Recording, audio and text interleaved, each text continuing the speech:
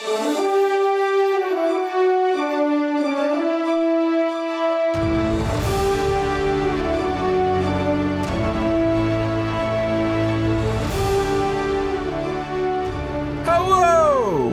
welcome back to Archives of Fabella Daily, the podcast going for gold in the magical world. Today is February 5th, equal to Aquarius 17th. Books are available on Amazon. Please rate and review the podcast on iTunes, or wherever you listen to your podcasts. And hit that subscribe button for more great stories right in your feed. February 5th, 1997 is the date the so-called Big Three banks in Switzerland announced the creation of a $71 million fund to aid the Holocaust survivors and their families. But in the magical wonderland of Fabella, a horrific accident took the lives of 8 athletes. I'm Dylan Foley, and this is Archives of Fabella.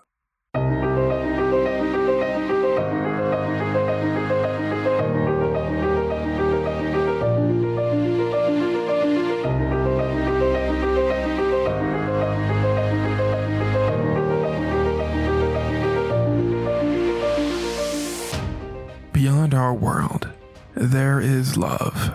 Beyond our world, there is war. Beyond our world, there is life. Beyond our world, there is Fabella.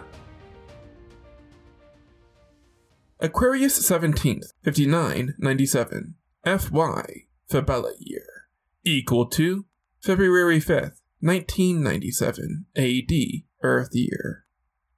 It's the age of technology in Fabella, a period which is the most technologically advanced in the history of the magical world. Sports are as big in Fabella as they are on Earth. One of the most popular sports unique to the magical world is wand waving. The sport of wand waving is best compared to figure skating. Witches and wizards receive scores based on technicality and presentation in the graceful direction of their wands and the magic performed. The wand movements are complex, requiring competitors to have a mastery of flexibility and muscle control. But on Aquarius 17th, 5997, 8 members of the Republic of Fantasia wand-waving team, encompassing the nation's top talent, all die when the passenger train they are traveling on suddenly derails.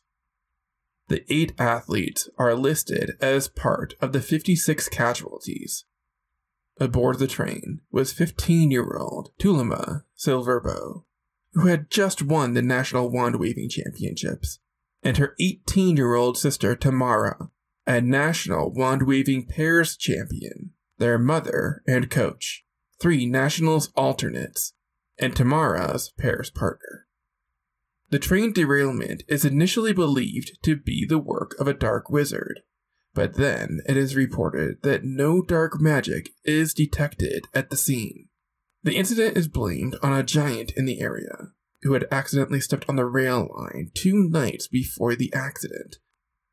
The train derailment and the loss of the entire national wand-waving team is a blow to the sports world and the Republic of Fantasia as a whole. Before their untimely deaths, the wand-waving team was preparing for the 5998 Paragon Tournament, Fabella's version of the Olympics, where they would defend their Golden Goblet wins. All that changed in an instant. The devastating loss of the team forces the Fantasian Republic to scramble for athletes to fill their roster. In the end, Fantasia decides to sit out the 5998 wand-waving at the Paragon Tournament. The spots on the roster that the Silverbow sisters and all members of the team would have had remain scheduled. A moment of silence and remembrance is held in their place.